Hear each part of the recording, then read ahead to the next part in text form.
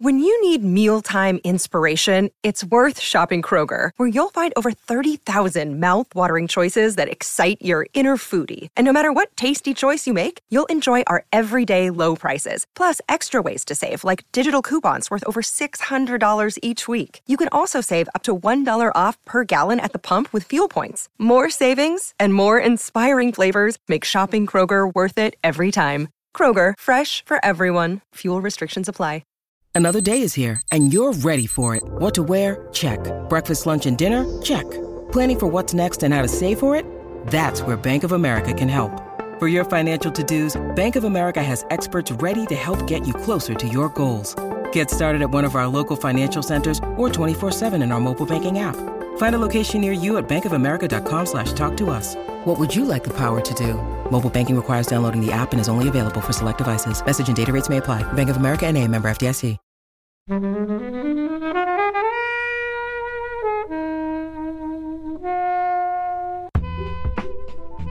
Like, I hadn't heard of this film before, and I have to thank you, Ben, for alerting me to it. I think you're doing great work in bringing people to this kind of cinema. I just really enjoyed being in the company of these three unique characters. It's just amazing. You can tell from like my voice, I get so excited about this. He is a genius, or was. It's testament to how much of an effect Tokyo Godfathers had on me that I went and I watched Paprika straight away. The thing that I love about this the most, really, is just how expertly crafted it is. Like, I don't think there's a wasted moment in there. I've seen it countless times now, and it just gets better every single time. Hey everyone, welcome to FlixWatcher Podcast. I'm Kobe. Today I'm joined by Joe. Hello. Ben. Yo. Helen. Hello. And we're talking about Tokyo Godfathers. Thank you, as always, to the mighty people for the mighty, mighty tunes. And thanks to Ben from Rockwood Audio for his awesome editing skills. Please do remember to write a review and rate us on Apple Podcasts and anywhere you can do where you listen to the podcast, because it really does help us. And you can join in the conversation with us on Twitter at FlixWatcherPod and on Instagram at FlixWatcher. Hello film fans, welcome to FlixWatcher Podcast.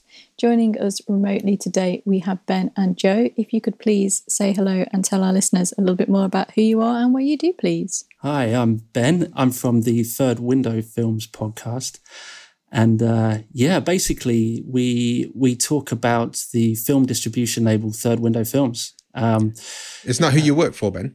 It's not, no. Oh, I got that wrong. I guess he's getting free labour from me, really, for marketing. But no, it's kind of interesting, actually, how it all came about. When lockdown first started, I started going back through, East Asian back catalogues, just trying to find some directors that maybe I hadn't seen much from.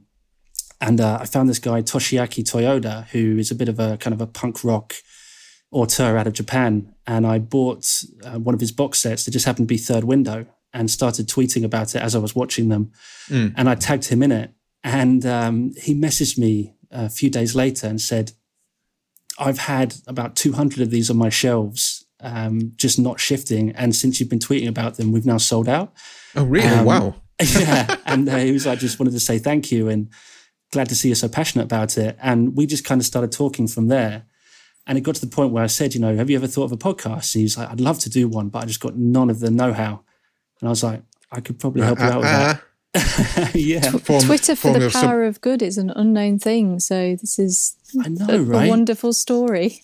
And honestly, he is such a nice bloke. And I don't know if you've heard the show, but he's just like a really nice, giving guy. And he loves his fans. So yeah, the fact that I get to chat to him about his films, he releases about 1 or 2 films a month. So we just do 1 episode a month, we talk about that film and anything else revolving around that. For example, the last one we did was called Micro Budget Hits, because he released a tiny budgeted film called Beyond the Infinite 2 Minutes. And then we talked about like One Cut of the Dead and a few other things that he's done, So yeah, it's been really fun. And formerly Sudden Double Deep. She says as well. Yes, yeah, yeah. We've had the other guys in here a couple of times, I think. Well, Kobe, that's actually where we first met, wasn't it? You came to our kind of birthday party about 3 years ago or something like that. Exactly. That was good. That was a good afternoon. And we've got on the other side, we've got Joe. Hello, Joe. Hello. Hi, everyone. My name is Joe. I'm a former host of the Scheitgeist podcast, which is where I met these lovely people, Kobe and Helen. I say I'm booing to the former because obviously it'd still be fun if you guys still existed. Yeah, it's hard to do, as you know, it's hard to fit into a schedule, so it's difficult to keep up. But I'm here mainly to big up the Wire Stripped, which is primarily where my output is, and Kobe can tell you everything there is to know about it. It's been really good for me to delve into the Wire in ways that I haven't before, and maybe to read up on some of it and find some avenues that are less explored or that haven't been spoken about before. So that's great. That's lovely. I didn't pay you to say that. Well, thanks a lot, guys. Well, we're here talking about Tokyo Godfathers. This is your choice, Ben. Can you tell us, first of all, I can sense why you chose it. I think you're a big fan of East Asian cinema. Tell us why you chose it, and then I'll get the timer ready for a synopsis of 60 seconds or less. Yeah, sure. I mean, yeah, you're right. I mean, I am obsessed with East Asian cinema in general, but I kind of grew up on anime, stuff like Akira and Ghost in the Shell and some of the series like Cowboy Bebop and stuff like that, and the Ghibli stuff as well, of course. But I never really heard of Satoshi Kon, who did Tokyo Godfathers. So I've just come to his work recently, and I'm just obsessed, basically. I just think he's a genius, or was a genius. Sadly, he passed away in 2010. But yeah, he started off doing manga in the 80s, and then he was a background artist in the 90s. And then he did his first film in 97, I think it was, which was called Perfect Blue, which is this masterpiece of like surreal, dark cinema. And yeah, he did Millennium Actress, which is like a fake documentary biopic as well. And then Tokyo Godfathers came next. And yeah, just you can't go wrong with his work, really. And what's the synopsis of Tokyo Godfathers, starting now? Okay, so on Christmas Eve in Japan, there's 3 homeless people living on the streets of Tokyo. One is a middle-aged alcoholic named Jin. The other is a transgender woman named Hana. And there's a kind of teenage runaway girl named Miyuki.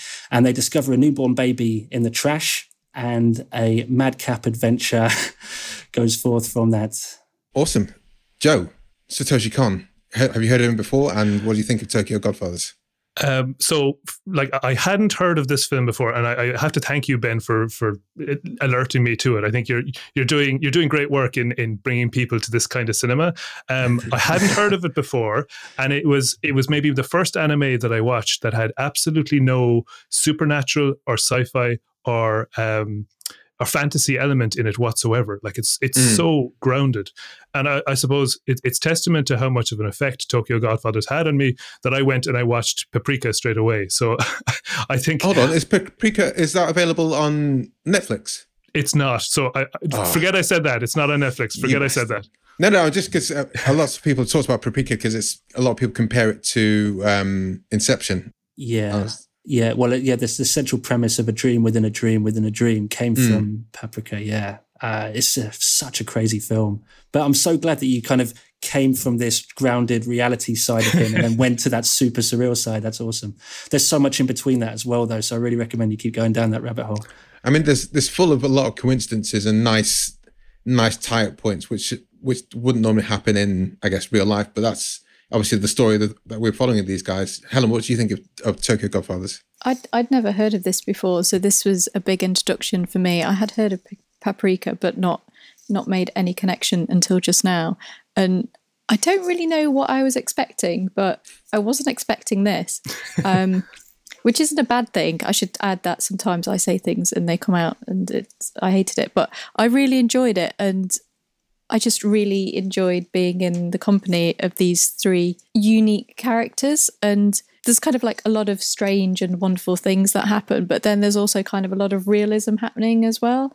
And sort of the Japanese and how they treat their homeless kind of really comes through in that. So there's kind of a lot going on, including like a kind of like mad soundtrack as well that I really enjoyed. So thanks for bringing this Christmas film, I should say, probably more of an alternative Christmas film, but it is obviously very festive and set around the Christmas period. Yeah, I mean, it's super. It is super grounded. Obviously, there are coincidences which just kind of make it. I think because it is a Christmas film, you have to have some of those. I don't want to say contrivances, but those there's points which wouldn't normally happen, like Miyuki meeting her dad right at the end and stuff like that, which are just it pains me for you to spoil it like that. For people that might, I know, but we spoil from this, you know. Well, like the thing that I love about this the most, really, I mean, apart from the social commentary, like you've all mentioned, is just how expertly crafted it is. I don't think there's a wasted moment in there, and I've seen it countless times now. I mean, like I said, I've only been watching it about 2 or 3 years, and I must have seen it at least 5 or 6 times, and it just gets better every single time. And I think last year or the year before last, they recorded an English language dub that is available. But I loved that. I just watched it on Netflix for this show, and it's still the Japanese one is the only available option. And I kind of prefer it that way. I don't know how you guys feel about subtitles, but I mean, that's the only way I watch this stuff, because I think it's just how it was intended. I think for me, animation, and we've talked about this before when we've had Ghibli on, but animation, I'm not so fussed, but I will, when we've had Ghibli on, I've kind of flipped between them both, and sometimes it's startling how ridiculous the differences are, and also sometimes I've had the English on and also English subtitles, and when that's completely different to each other, that's really jarring.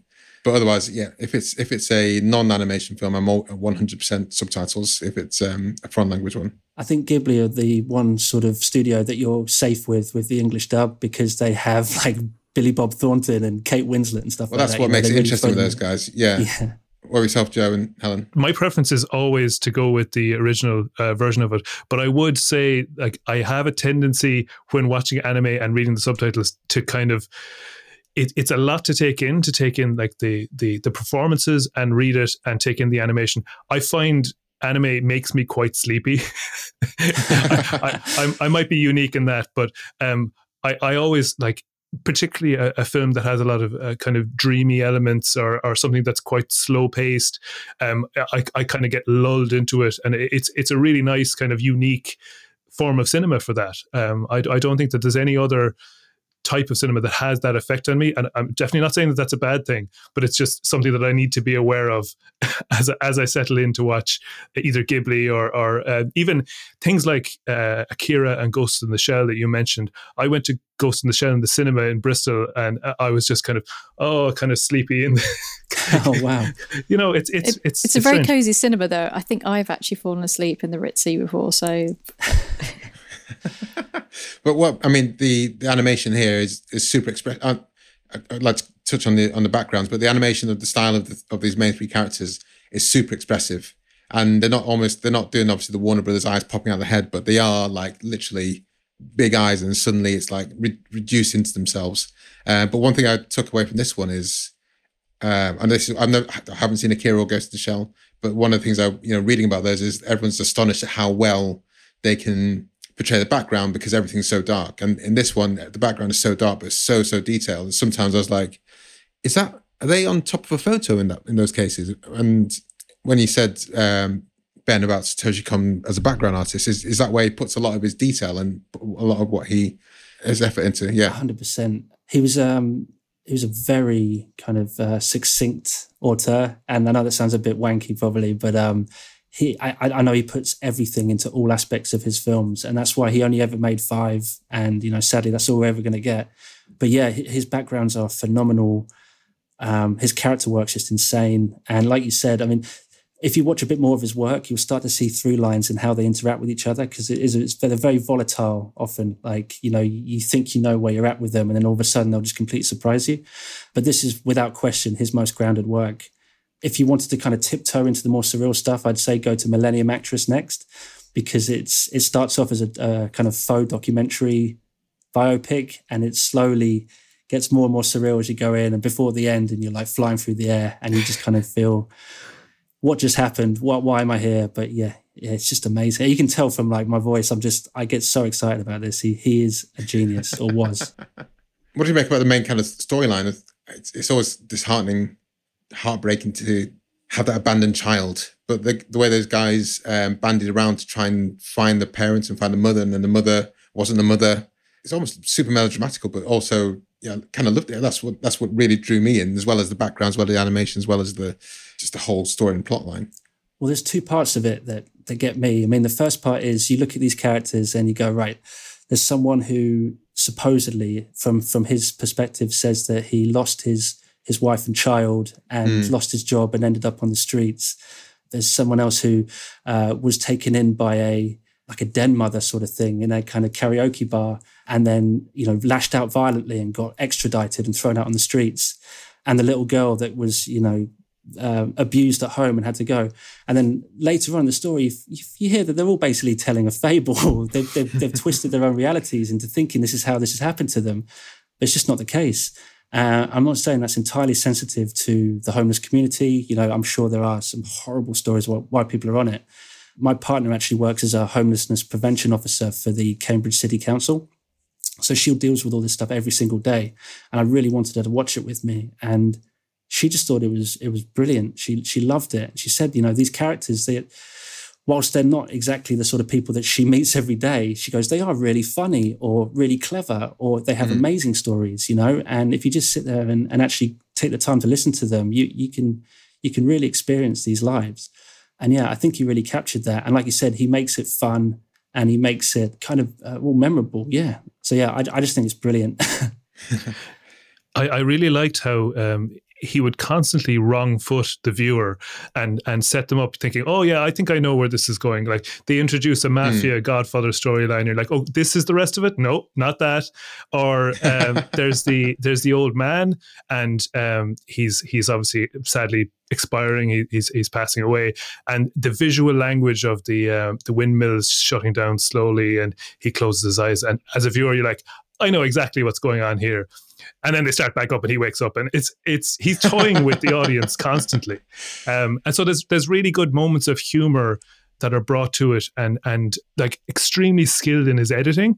I think the match cuts between scenes and some of the scene transitions are really inventive, and then obviously taken to the next level in some of his subsequent films. But just really, really impressed with the whole presentation, and with I was surprised in an animated film for there to be such a real sense of geography and a real sense of, you know, where these people spend their time, and they obviously know the streets better than most, and they you know, can navigate around and find ways that others can't. And it's just, well, it's even when they went to when they went to graveyard, and she just points out, oh, graveyard. I was like, so, and then you see them, well, grave robbing, but obviously that's respectful grave robbing.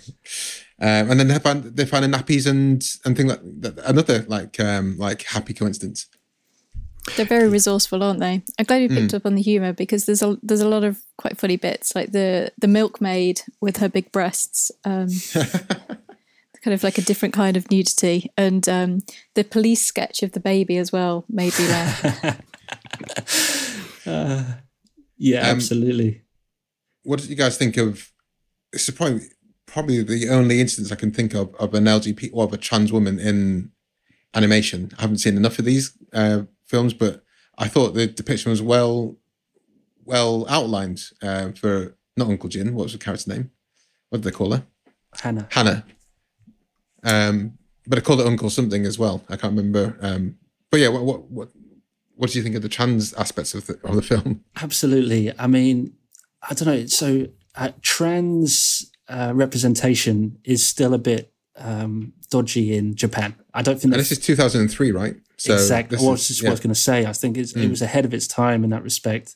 I mean, there's still a lot of on Sudden Double Dip, we used to call them the F-bombs, you know, things like that make it a bit uncomfortable.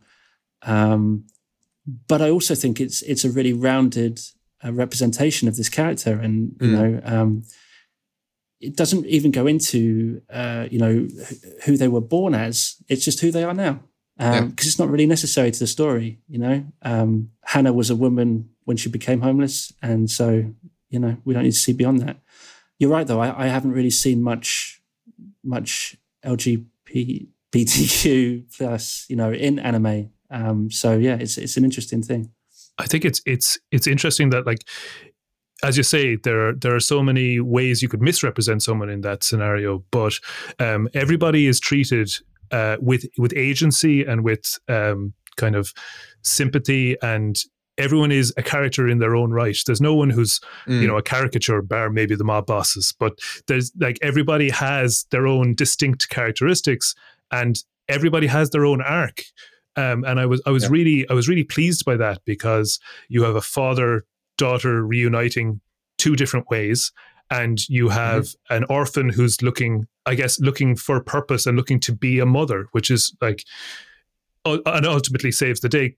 So it's perfect in its kind of telling the same story multiple different ways with different characters. I completely agree. And like the kind of peripheral issues that it keeps picking up on, like you said, like there's a really brutal kind of suicide thread towards like the start of the third act, which just like, I know we've seen it, you know, in kind of like It's a Wonderful Life, you know, he's on the bridge and stuff, but this really takes it to next level, where she's basically trying to take the baby and jump off a bridge. And if you think about the reality of that and how stark and horrible and bleak it is, it's kind of a miracle that you come out of this film heartwarmed at the end. But well, it is a Christmas film.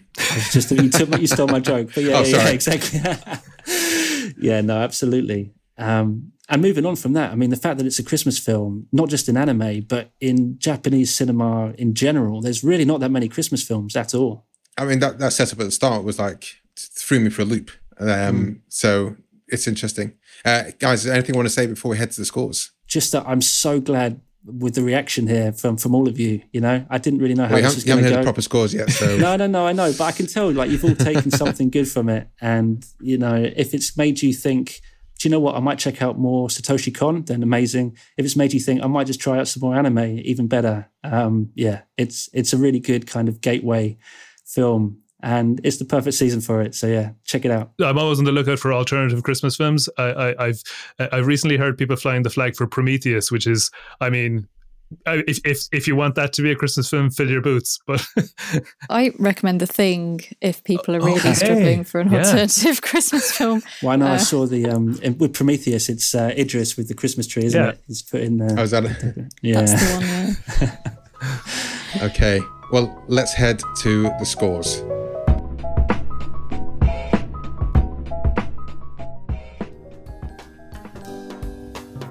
I'm Helen O'Hara, film journalist, author, and host of Women vs. Hollywood, a new podcast from the Stripped Media family. We're exploring the fall and rise of women in Hollywood, from the silent era to the present day and into the future. Each episode, I'm joined by 3 or more special guests to discuss the challenges that women face in the film industry and look at what we can do to change the picture.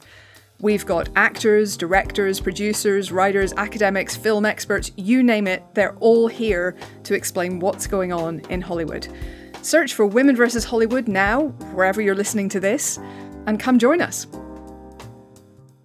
Welcome to the FlixWatcher scores. The scores are out of 5. You may have decimal places if you wish. And let's start with you, please, Ben, with your recommendability. I mean, I'm so sorry. I think it's going to be quite hyperbolic with all of these, but for me, this is a 5 out of 5 recommendability. As long as you can read subtitles, I don't think any reason why you shouldn't be checking this film out. Joe? For me, I went back and forth on it. As you say, you know, Japanese cinema, anime isn't for everyone, but I think this film is.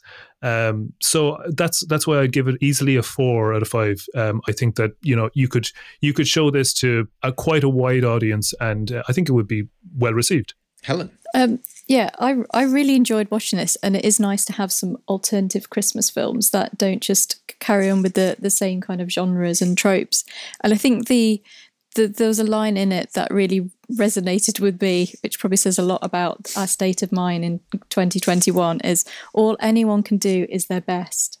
And I think that's a great message to have anytime, especially during the holidays. As I think we've definitely mentioned a couple of times before on the podcast, we have a friend called Will. We love him dearly, but he is not an animated film fan. And I think for some people, it might be a little bit more of a hard sell. That said, I did really enjoy it, so I'm going to give it a 4.5. Wow. I'm happy with that. I love how some people do take they really put out if the choices are I know, not Helen's a tough cookie to crack. I listened to the show and I'm really happy with that. That's a strong score. Is she like the Nasty Nigel and Simon Cowell of the FlixWatcher crew? I'd just give away high scores willy-nilly. I was going to say, I wouldn't go that far. Yeah, no, that's strong. It's Christmas, Kobe. Be nice to me. I'm being nice to you. I'm just saying. I'm asking Ben if he regards Helen as the more stricter scorer. Harder to please, I'll put. I'm going to go for 4.3. I think it's. I mean, when you chose it, I was like, oh, "What the hell is this?" But I don't know why. I don't know why I do that. I don't know why I do that because every time, put on a Ghibli or something, I'm like, "Well, this is marvelous." But I'm just reflecting in the fact that I think people will say, "What is this?" and then not give it a moment's notice or even press play on it.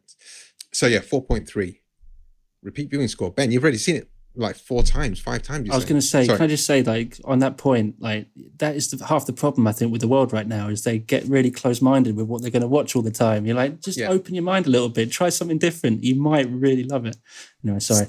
Too much choice out there. It's really hard when you're faced with that many films to take a chance on something because next time you're sitting there going, should I watch Christmas with the Coopers or Christmas with the Cranks or Last Christmas or should I watch Tokyo Godfathers? Then maybe just give this one a spin. I think it's the fault of algorithms as well, that people are getting more and more of the same, whereas there should be an anti-algorithm that gives us different things that brings in like different experiences.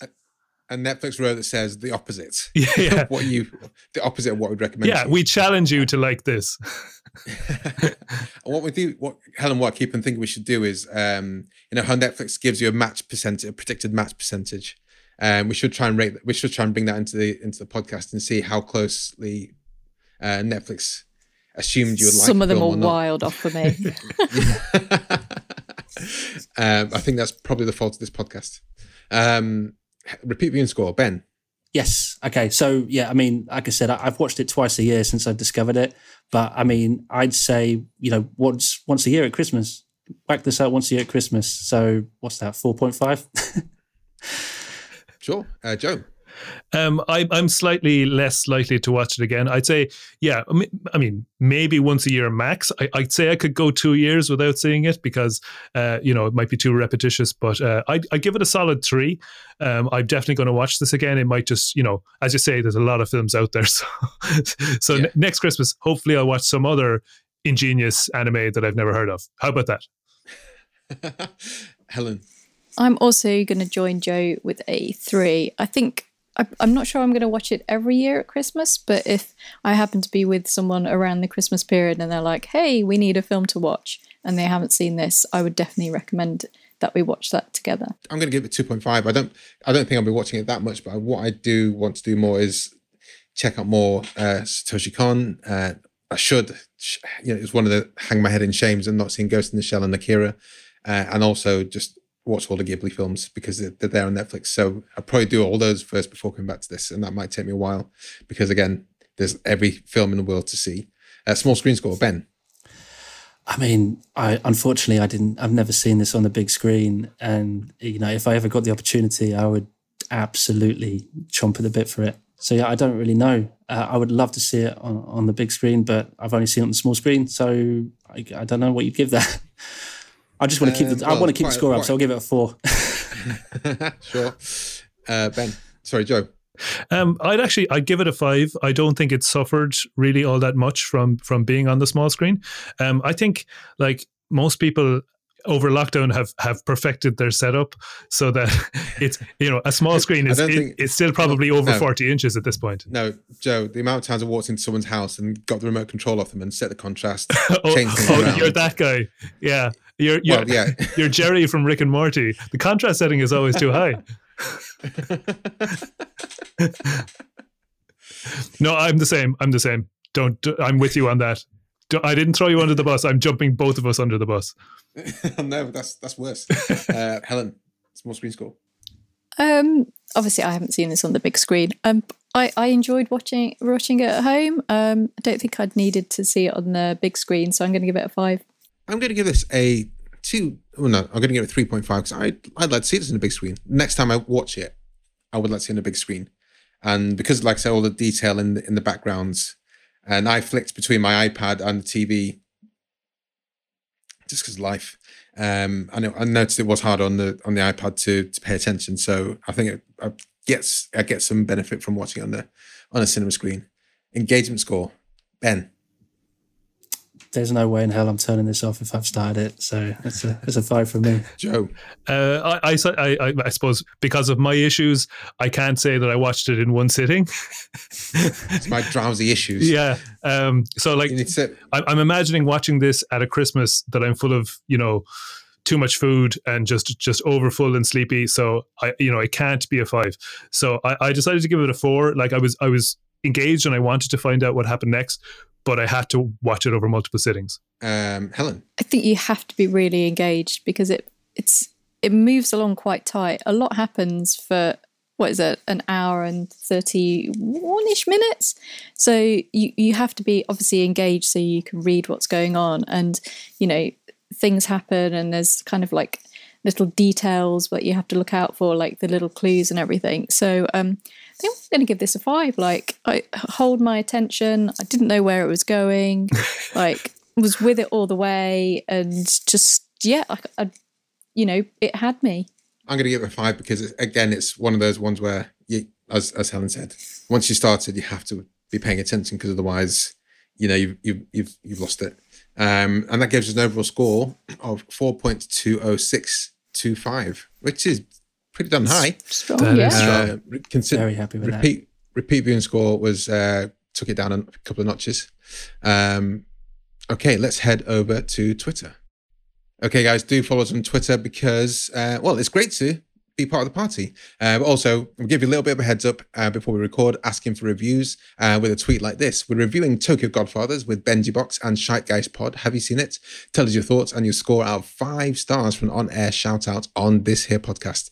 We had one response, which I wasn't expecting. I thought this might be quite low, but Ben, go for it. Yeah, so this is from an account called K Botak, which is actually a Korean drama and movie podcast that I follow. It's really good. But they've put, my brother introduced me to this when we were down for Christmas one year. Ideal festive viewing, my favourite Christmas film. I love this bunch of misfits and the world is brought to beautiful life by the artistic eye of Satoshi Kon once again. And then they also share an analysis by Accented Cinema, which I haven't actually checked out yet, but I should do. But yeah, another fan. I pushed them for the score out of 5, and they said, they gave it 5 on Letterboxd, so it's 5 for them. Ben and Joe, can you tell us where we can find you online, and we'll just say goodbye to all the listeners. Yeah, absolutely. Well, so you can find me on Twitter and Letterboxd as @BenjiBox. That's Benji with a Y. And yeah, you can listen to us once a month on the Third Window Films podcast. I think Adam's Twitter is @ThirdWindow. And yeah, if you're into East Asian cinema in any way, shape or form, we basically cover the length and breadth of it. So you have some fun. And you could find me @ScheitgeistPod on Twitter. Unfortunately, the podcast is defunct, but you can go back and listen to whatever was current in 2018 when we last podcasted. If you like the sound of my voice or Kobe's, then I would send you over to The Wire Stripped because it's an excellent podcast and the guys always put out a really solid show. So big up The Wire Stripped. That's @The Wire Stripped, presumably. Yeah, no one else has got that name. Yeah. Thank you very much, guys. It's been a pleasure to talk Tokyo Godfathers. Thanks so much for coming on. Thank you. Thank you. Bye. Bye now. Bye. Enjoyed this episode of FlixWatcher Podcast? Why not leave us a 5-star review on iTunes? You can also follow us @FlixWatcherPod on Twitter, and we're @FlixWatcher on Instagram. Thanks as always to the mighty people for their mighty tunes, and Ben from Rockwood Audio for his awesome editing skills. If you're looking to get your podcast edited as sweet as this, get in touch with Ben, and that's Rockwood, ROKK Wood Audio. Tell them FlixWatcher sent you.